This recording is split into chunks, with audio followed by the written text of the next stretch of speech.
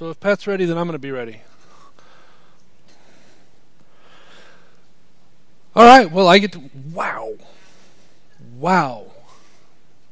Everybody's awake, Glenn.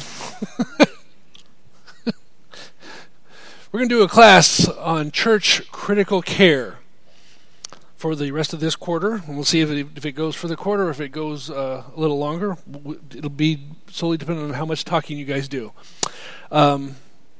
So that I can preface where my information came from. I have used, many of you have read it, or I've given it to you, or I want you to read it, but it's a book, small book, honestly about that big, by Tom S. Rainer is the name. If you've heard of it, we're using a lot of things from the book called Autopsy of a Deceased Church. How many have heard of it? All right, so all four of us. Fantastic book.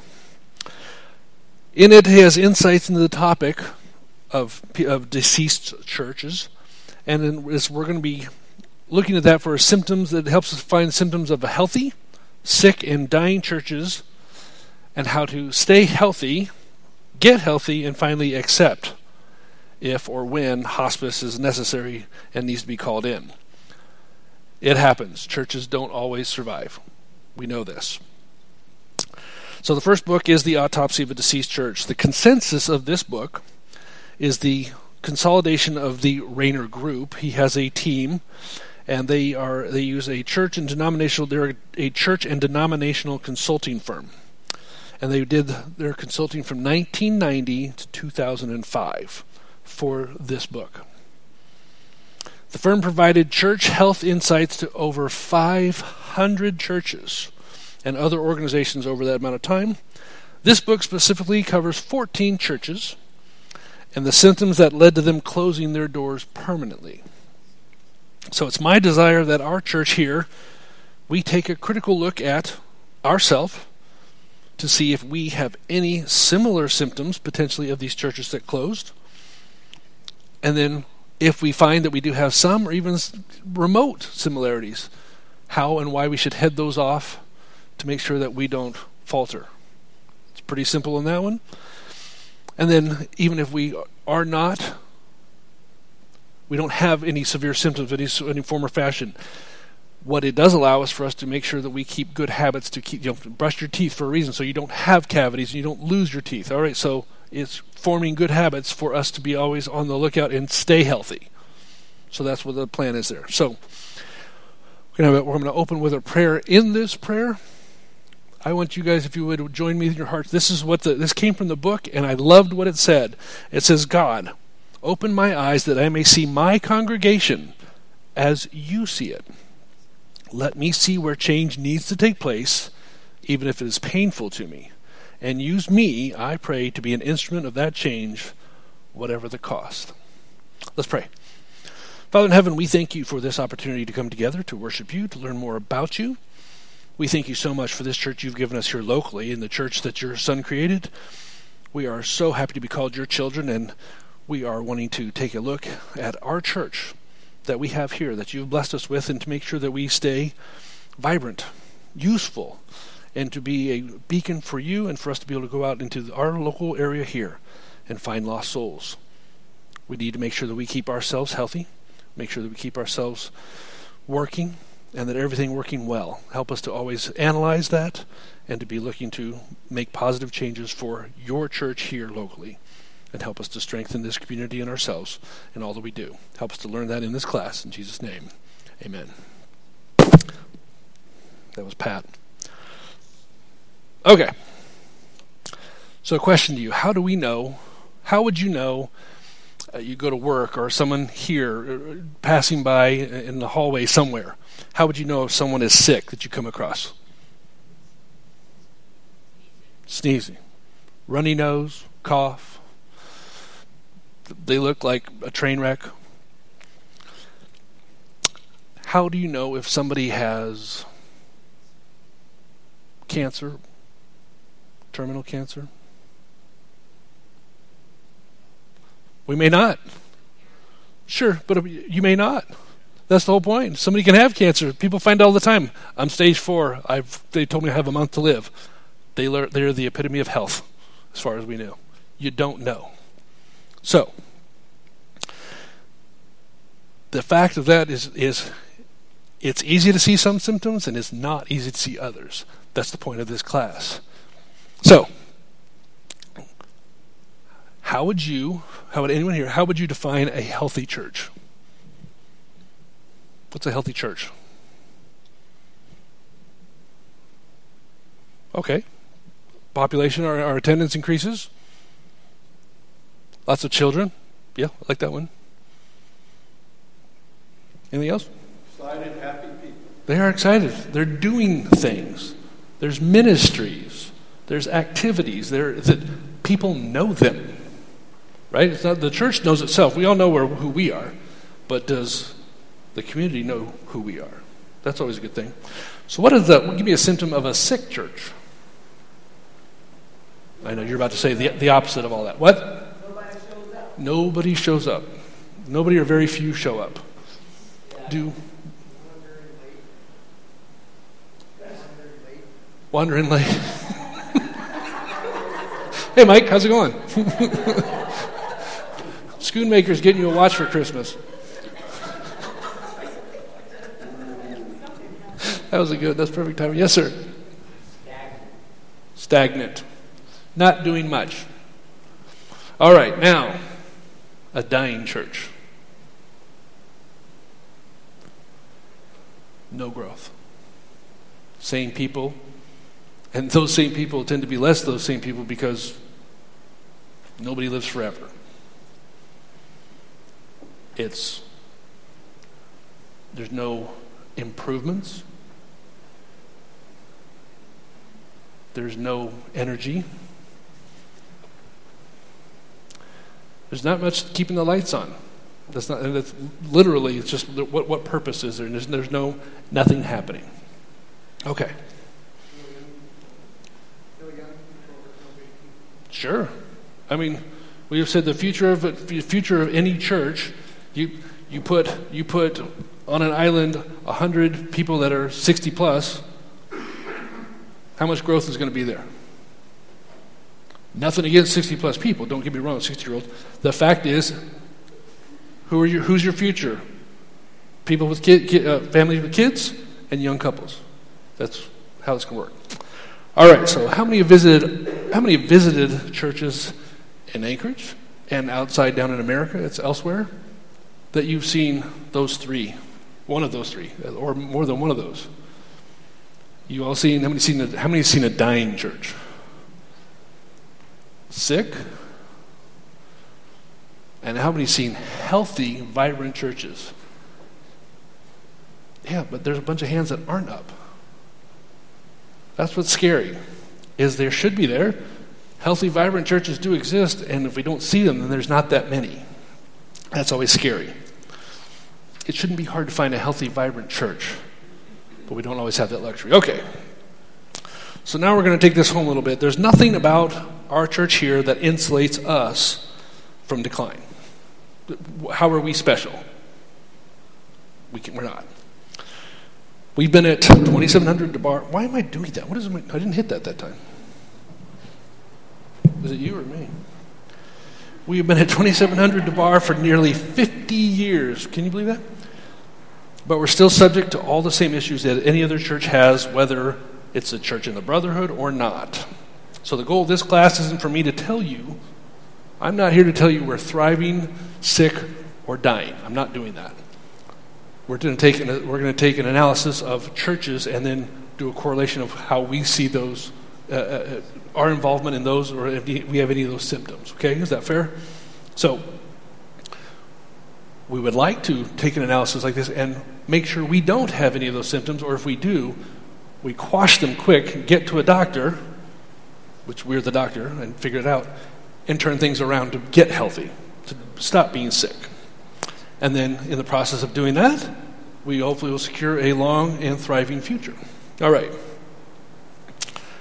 So a church doesn't get sick overnight. They don't go from booming healthy to sick the next week. That next Sunday, it's like, oh, well, this church is sick. What are some potential causes to a church turning sick? Ooh, we know that here, actually. We've had division here in the past. What else? Are you reading my notes? Leadership, is that what you said? Yeah. That's fair.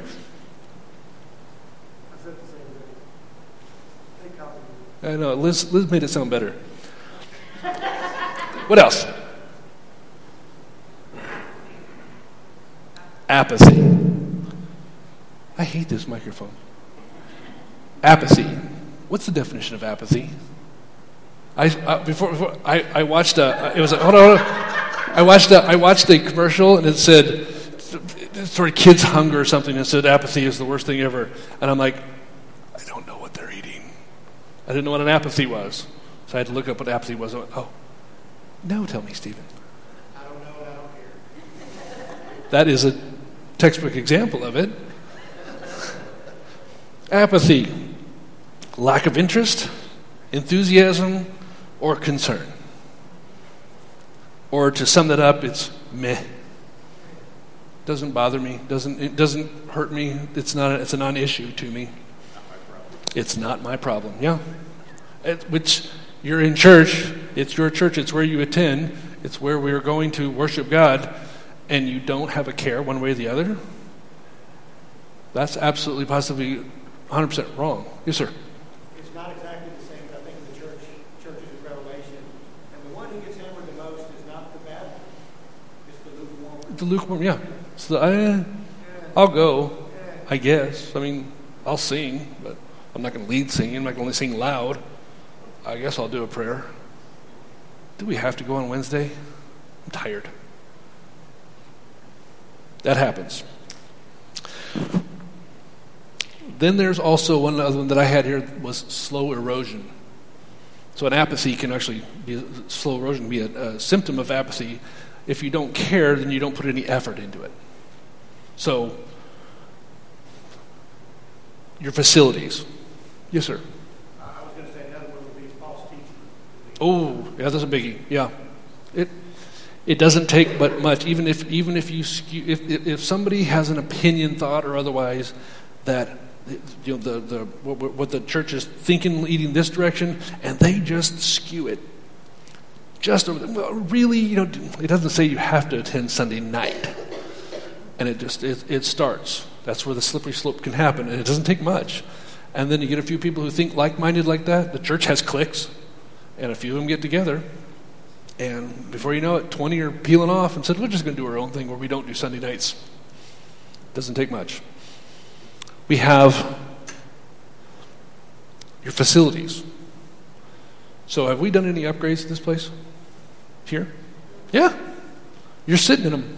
I mean, the pews were here for 40-something years. I can't believe they survived that long for all the abuse that we did to them. But why did we change the chairs? Anyone know? Well, these are a lot lighter than pews, let me tell you. Okay? These are mobile. Outside we have LED lighting. We have the new flooring. We have the classrooms. We have a projector up here for this, the streaming. Projector up there. All kinds of new things that are happening. That's awesome. Can we do more?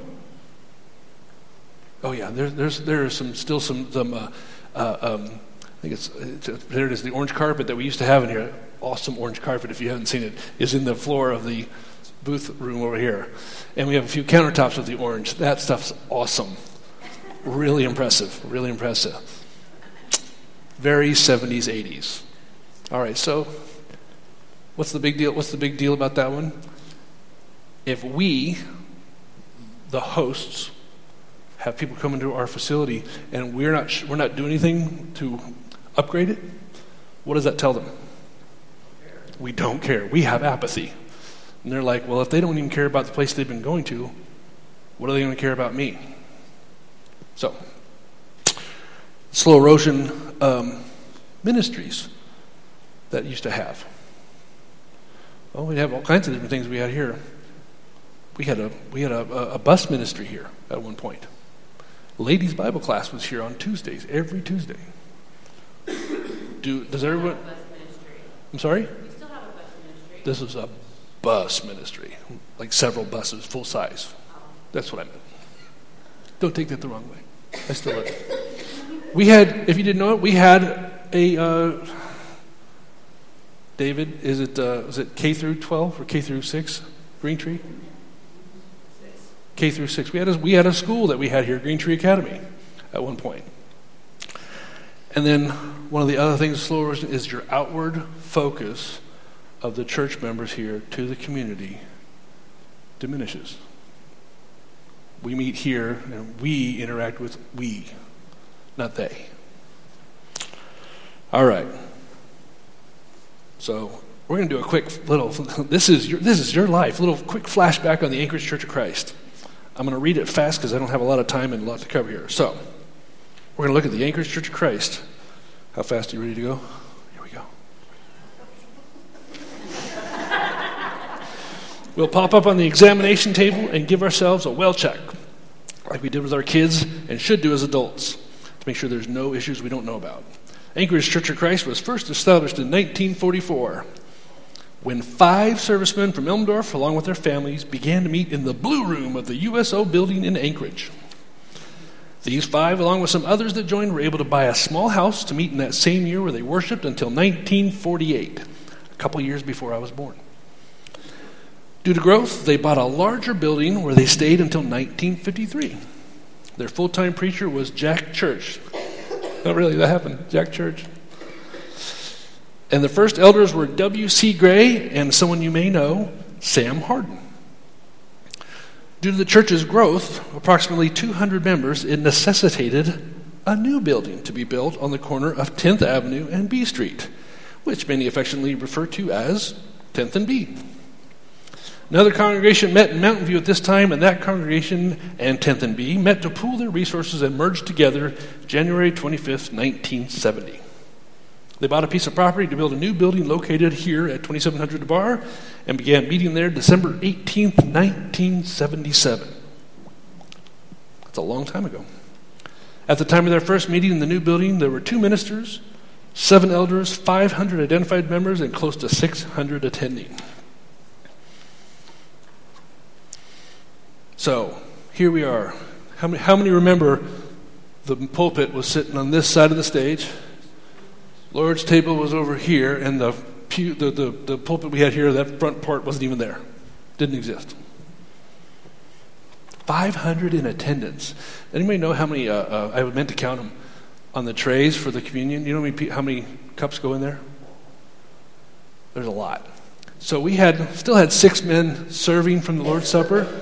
We had to switch from 2 trays to 3. 12 trays originally to 18 because there were so many people, and that was with 2 services. This is what I was saying, Tracy. We had a fleet of full-size buses when they picked up kids in the community, a fleet of them. Joy bus. What? Joy bus. Joy bus.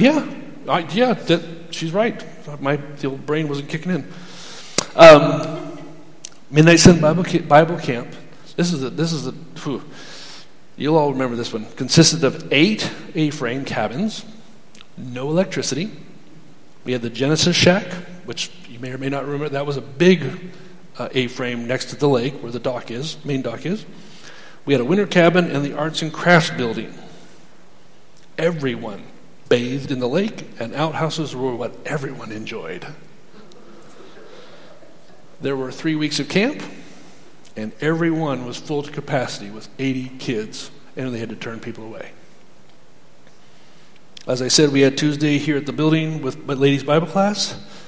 Potlucks were every Sunday, and we had to split them up. We had 4 zones, and we had zones 1 and 3, and the next week was 2 and 4, because there were too many of us to be able to sit there and be able to get through the line and have enough to sit down.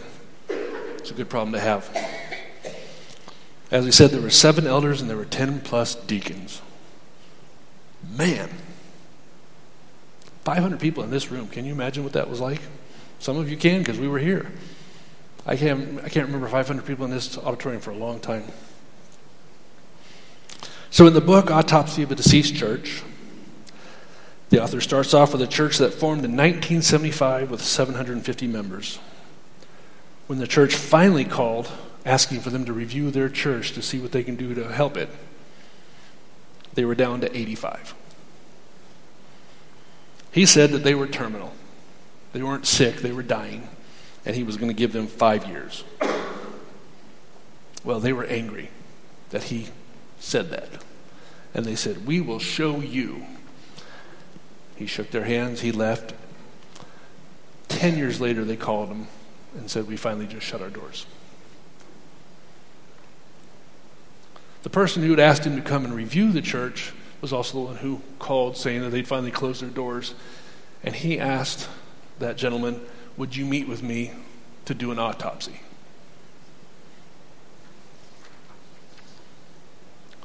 Why would you want to do an autopsy? Why would we want to do an autopsy on a person?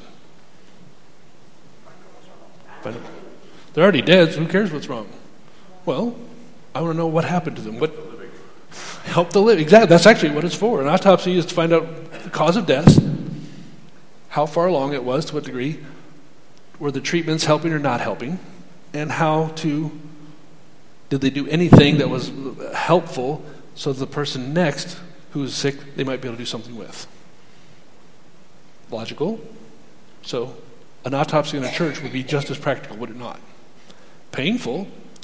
In the book, if you read it, the gentleman is upset that he's going through it because it was the church he loved. He had so many good memories and so much love and warmth and affection just for all that it was. And the love that he had, it couldn't survive off of his love alone. The churches that this firm reviewed were very diverse in denominational or non-denominational backgrounds, in locations, as well as local and regional demographics. Their similarities were that they followed paths that caused them to die. That's why they're listed in the book. It didn't matter whether they were Catholic, Jewish, Protestant, Church of Christ, Lutheran, Muslim, North, South, East, Western states or regions, white, black, Hispanic, Russian, Cajun, cowboy, or Florida. It didn't matter. They all went down a similar path to their destruction. The discoveries we're about to learn may give us, the Anchorage Church of Christ, necessary information needed to avoid the same path that passed on possibly other churches around the globe. We've been to other churches around the nation or world with symptoms like we are about to talk about that led to the demise of the church, but could have been avoided before it was too late. So, here's a quick question for you. Can the church die? A local church. Yeah. A congregation can die, but that doesn't mean the people that are in it are dead. It was a trick question. It was a loaded question.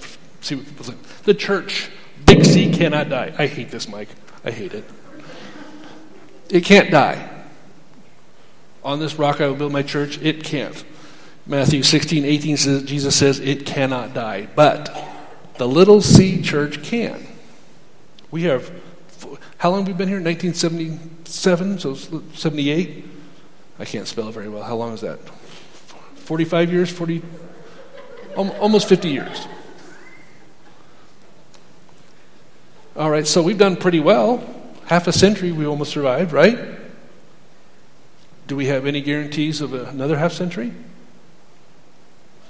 No, we can die, just like anybody else. They could turn this into a school. This would be the gymnasium one day, potentially. I'd like to avoid that.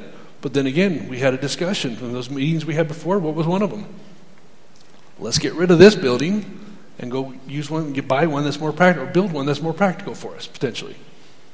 Turns out we like this building. Let's make this one work for us. But the church, local, little c, can die.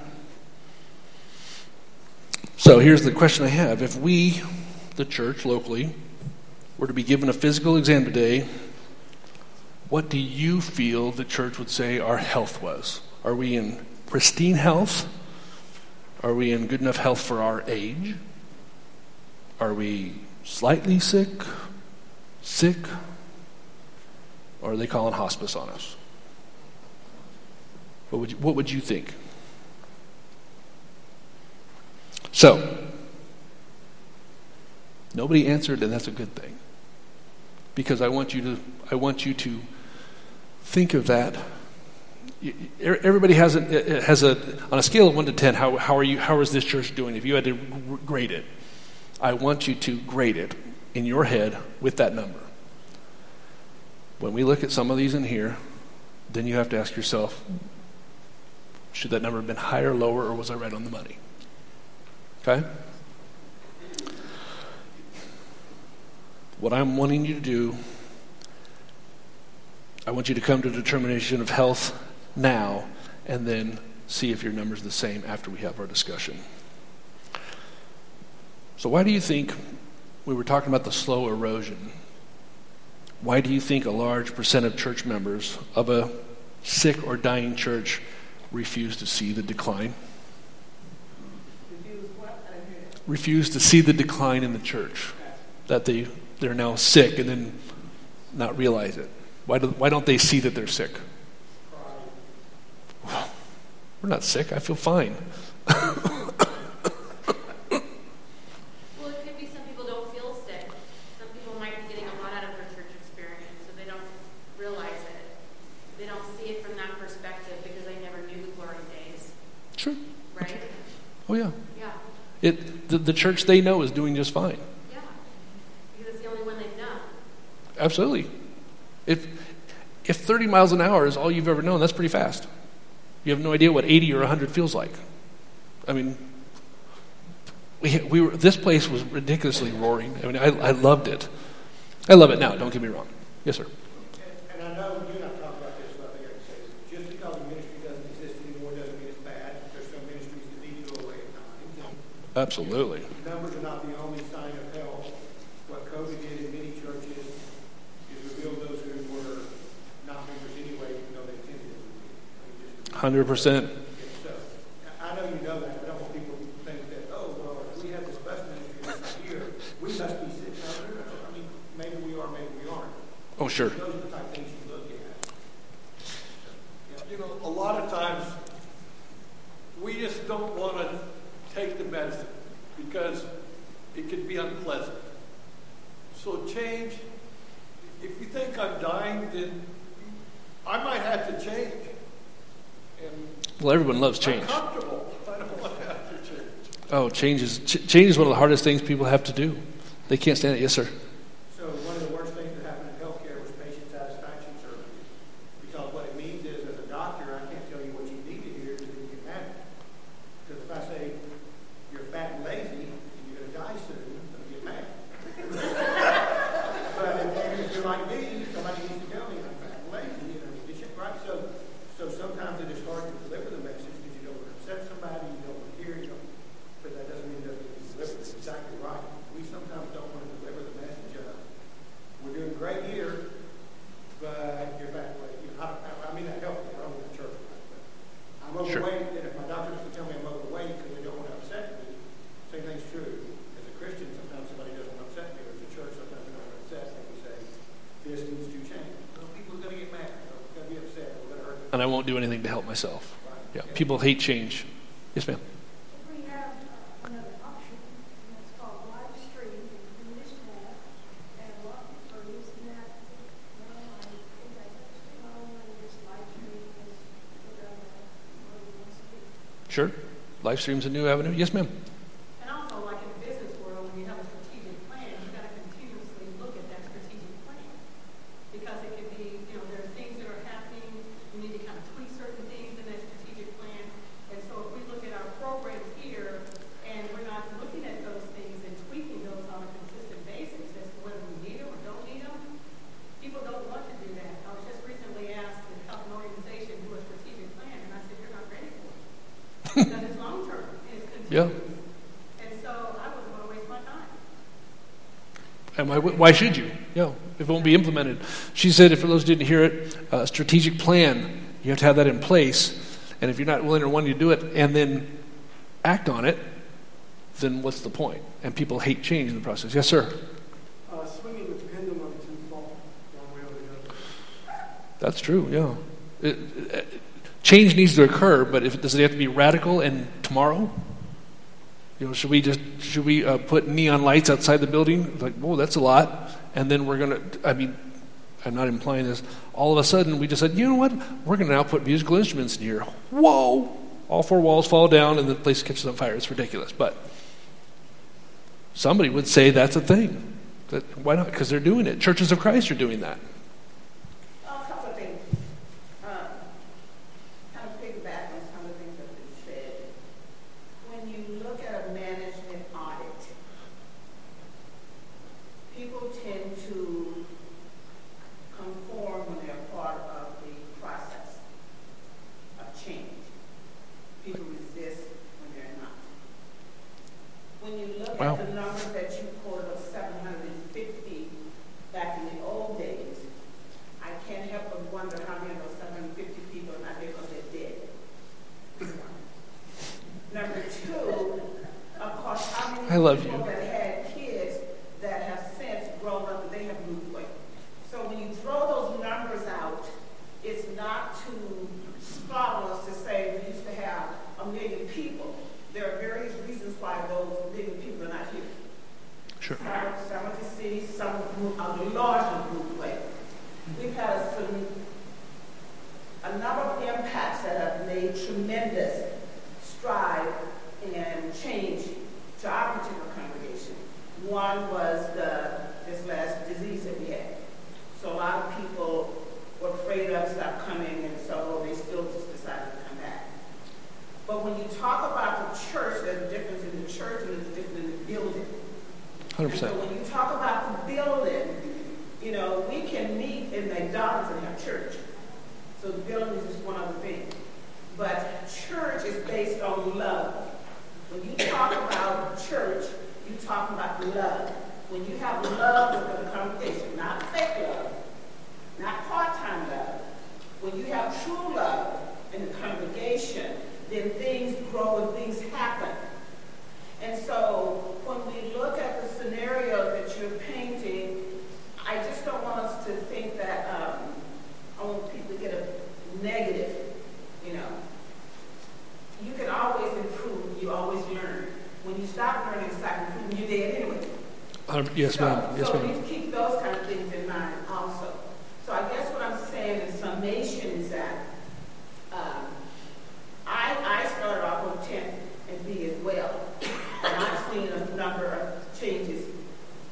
I've seen a number of elders that are no longer here, not because some of them died and some of them moved away and then they died.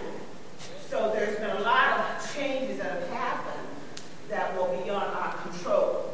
Sure. We need to factor that into it as well. So, like Tracy said, some people can be, I mean, they can be here, they don't have to be dead because they're here in the church. I mean, you can be dead spiritually.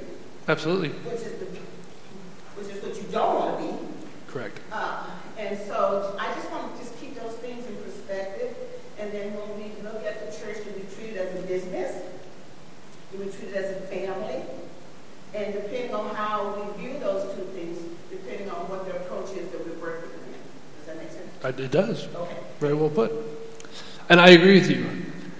Having the numbers doesn't mean you have the church. Because you have super churches, mega churches. Are they called what? Mega churches? Mega churches. All right. 10,000 people in there. Yes. Well, there's a reason 10,000 people usually go there. And if you had to push those 10,000 people to go march, do whatever, you would lose a large number of them because they go to church because it's easy to go to that church. But if they have to actually do and have the common love song, then that makes a different factor into it. You have to have your heart into it. Other people go just to go. And COVID proved that a lot. Yes, sir. When we used to consult with churches, we would start out by saying, I promise you, I'm telling y'all I can have 1,000 people here in 2 weeks. That's not an exaggeration. Give out $50 every week at the door. We'll have 1,000 people. We won't be able to hold them all. That doesn't mean we've grown the church. Yeah, you haven't grown anything. From a consulting standpoint, that's not the growth you want. Correct. Yeah. Now, but the other side to it is, at some point, if you don't come in contact with that person, you'll never break with God. So how do you balance being scriptural and spiritual? But if we say, I'm never going to paint the building that's falling down and nobody wants to come in because it's falling down, then we've done a disservice. We've let people go to hell because we didn't take care of the stewardship of what God entrusted us. So there's a line between I can get 1,000 people here Sunday. That doesn't mean I'm going to church. But if I don't do something that appeals to the world, at least to make sure I'm saying within Scripture, never save a soul. You know, much of what we're talking about right now, if you have 750 members, and we're down to less than 200. But how many have we converted? Sure. See, this acreage is twice the size it was then, and this church is 20%. So we didn't just lose 80%, we lost 90% because we should be twice as big. There are 350,000 people here. We have less than 500 members of the church between the valley here and South Hampton.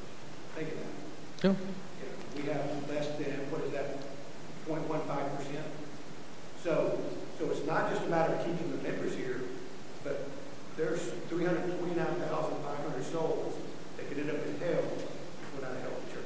So we do at some point have to appeal, not by getting $50 at the door, but we do at some point have to appeal and have something that the world says, what does Russ have that I want to be a part of? That's where I want to be. Yes. Yes.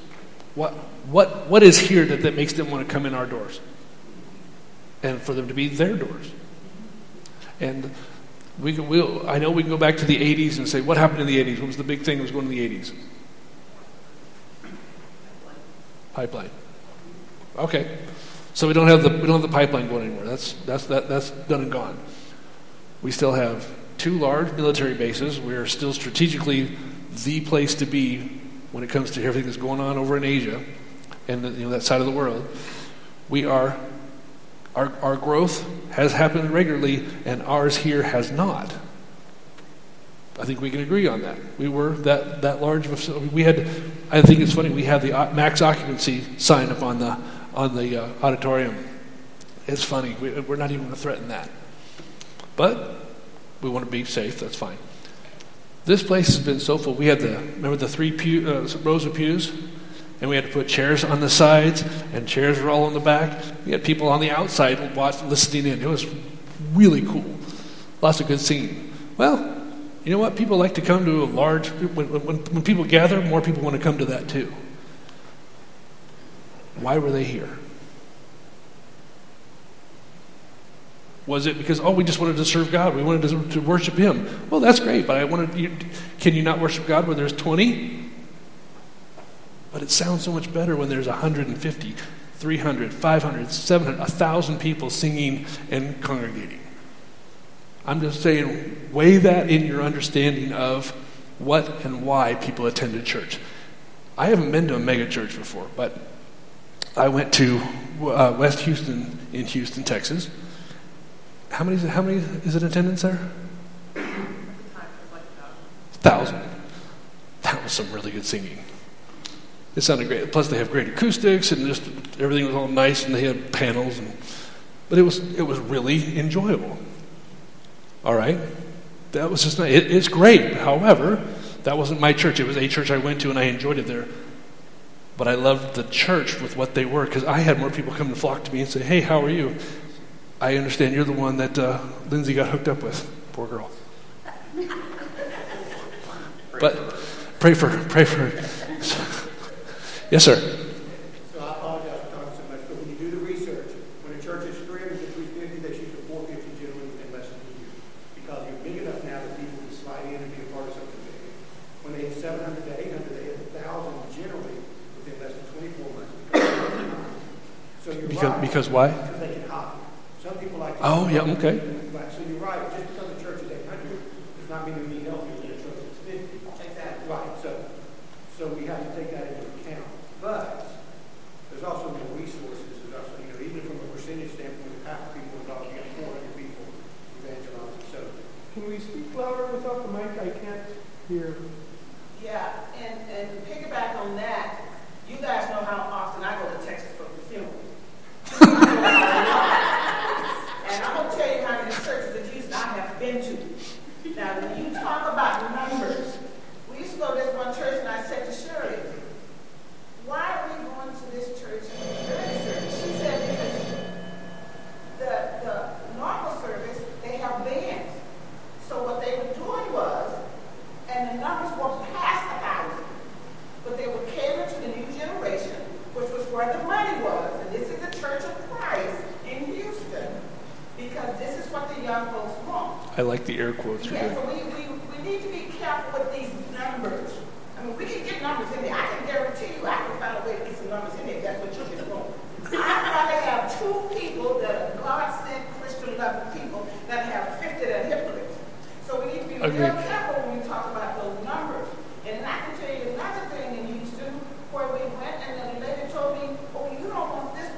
the traditional Church of Christ, because I had to turn around and go to another one because they had changed it.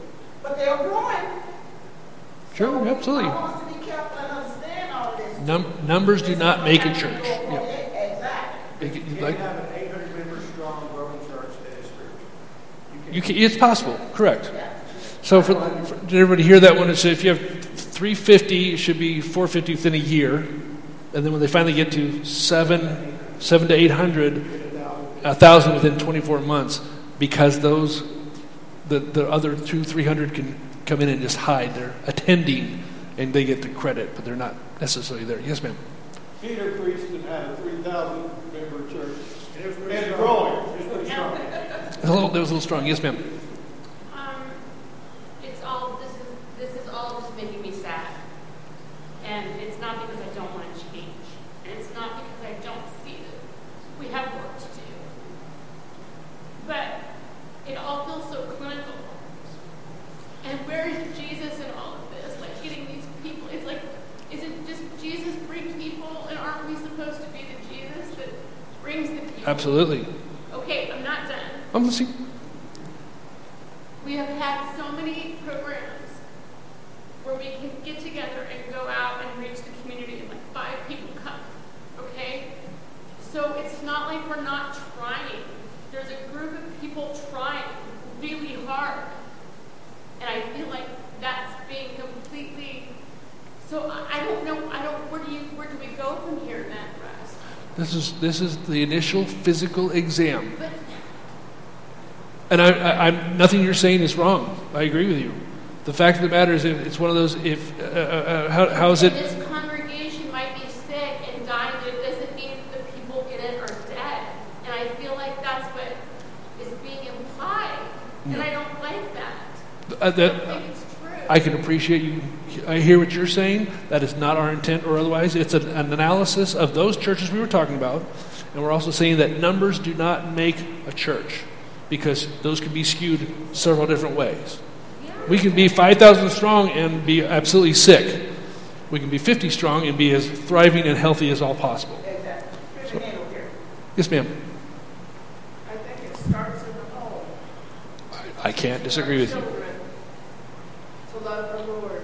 Patty says it starts in the home for our children to love the Lord. And And we're not raising kids, especially men, but the women to be song leaders, elders, and deacons. Then it starts in the home with our children. That is the foundation. I can't disagree with that. Love Jesus, and it's going to take a while. It will, yeah. But I believe that's where it starts. You have one? Okay. To Tracy's point, and for you specifically, I don't think this church is done, personally. Do we have things that we can fix? Oh, anyone who says there's nothing to fix anymore, they're the first problem. Okay. We have issues. We're a family. People get sick. Things happen. This is the group, it's a Wednesday night, post-COVID. I got to say, we have these numbers we have here, these are our strong people. Okay, so you're the people I'm talking to. I probably don't need this lesson as much as other people need to hear it. But we have work to do, and we have to look at ourselves and go, okay, what can we do? What will we do? And how will we do it? You have to. If you have no idea what the symptoms are of a sickness, then you can't sit there and combat it.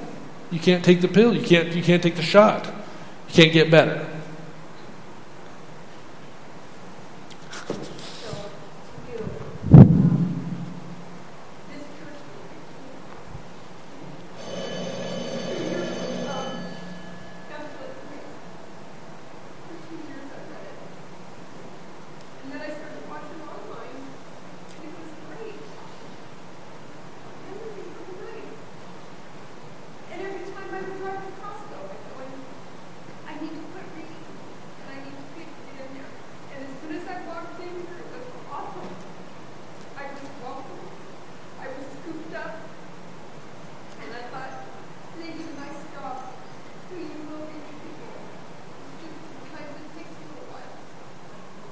And a dying church doesn't do that.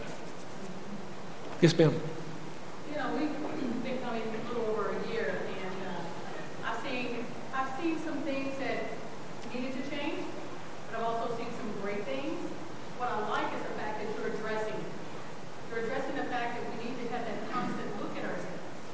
And so I just wanted to say that I appreciate that because we dealt with them, Michael and I, as soon as we got here, and we still deal with them. Good. But, you know, I teach management, so there's things that I see. But again, I just want to appreciate the fact that we're addressing it. When we had those meetings that last year of how can we do things differently, those are the things that need to take place because we have to keep doing those things so that we don't become what in the business world we call it a dying organization. Here you're calling it sick or, you know, dying. I just appreciate it, and I just wanted to say that. Well, that is the intent. We just want to make sure that we keep doing well if we're doing something well, and that we change things that we're doing poorly so that they aren't a detriment to us. Yes, sir. You know, Russ, there's a couple of things that you have to do in business. You have to have a plan. And you have to have a vision. And the vision sometimes gets lost. And it gets lost because there's so many directions to go in. And there's so many things that get people, and I'm one of those. People get something they want to do, they know they can do, they'll do that. But they won't do something they feel uncomfortable with. The key is that getting people trained and getting them to understand how important every piece of the church is. Not one particular, not leading, singing necessarily, not preaching. There's lots of other things that we can do to reach out and get people. And that has to be from the heart. Much like what Liz said. It's about the love. With love. About caring about people. That's going to make the difference. It's not how big this church is. It's not maybe how nice our facility is. It's how nice the hearts are in this organization. It's an organization, whether we want to admit it or not. The church is an organization. It has to have a plan. It has to have a vision. And it has to be shared. You can't do it in a dark room in 3 minutes. Cannot. 100%. Okay, you can't have a vision with just two people. You've got to have a vision with a large that supports the vision of where you're going. And now I'm talking about camp. I'm talking about the prison ministry and the deaf ministry. They've all shrunk. It's not just one item. Everything is shrunk. Everything has shrunk, yeah. And so it's a vision issue, in my opinion. It's a vision issue and a planning issue. And priorities are what we need to do first to make things happen. And I go back and I agree with what you need to do for what I think you have to do. You have to look at what's gone wrong so we don't make those things right. Correct. But we need to grow, but we need to grow inside first. Worry about what we got, not worry about what we want. Correct. All right, well, we are definitely out of time. I appreciate everybody's thoughts. We're going to keep back on this one and keep pushing forward. So thank you for all of your discussion, and we will see you guys next week.